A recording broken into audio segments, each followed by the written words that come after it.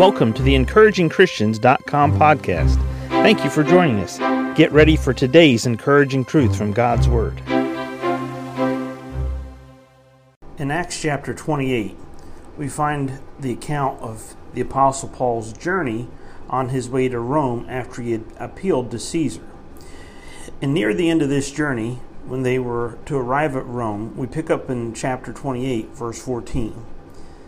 Luke writes, "Where we found brethren, and we desired to tarry with them 7 days.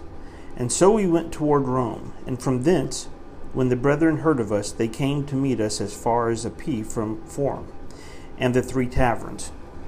Whom when Paul saw, he thanked God and took courage." Whom when Paul saw, he thanked God and took courage.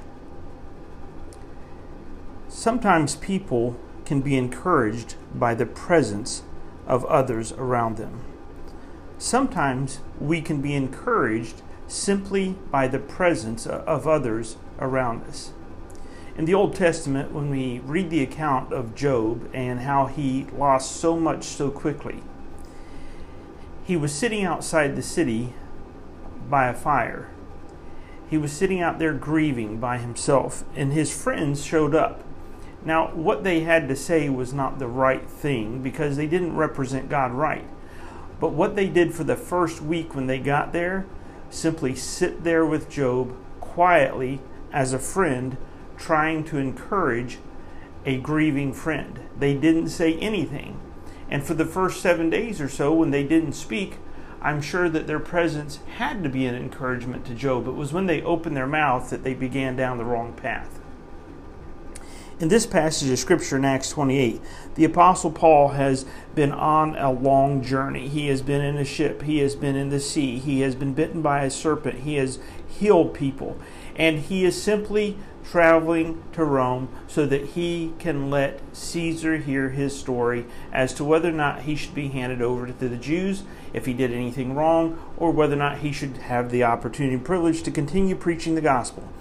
When he saw these other brethren, he thanked God and he took courage, simply at their presence. Sometimes when you need a friend and you need encouragement, you just need somebody there with you. You don't need them to speak. You don't need them to say the wrong thing. You don't need them to wonder whether or not they could say the right thing or the wrong thing, or whether or not they could do something for you. Just simply their presence is all you need. Not only is that true about others, but it's also true about God. Sometimes we just need to quietly turn everything off, take our cell phones, put them away, turn off the computer, the television, the radio, and simply get alone with God and His presence so that we can take courage. Might you do that today, believer? Might you just turn everything off, go get alone with God, and find courage and find encouragement simply in His presence? Thank you for joining us today for the EncouragingChristians.com podcast. Please explore our website for more encouraging truths from God's Word.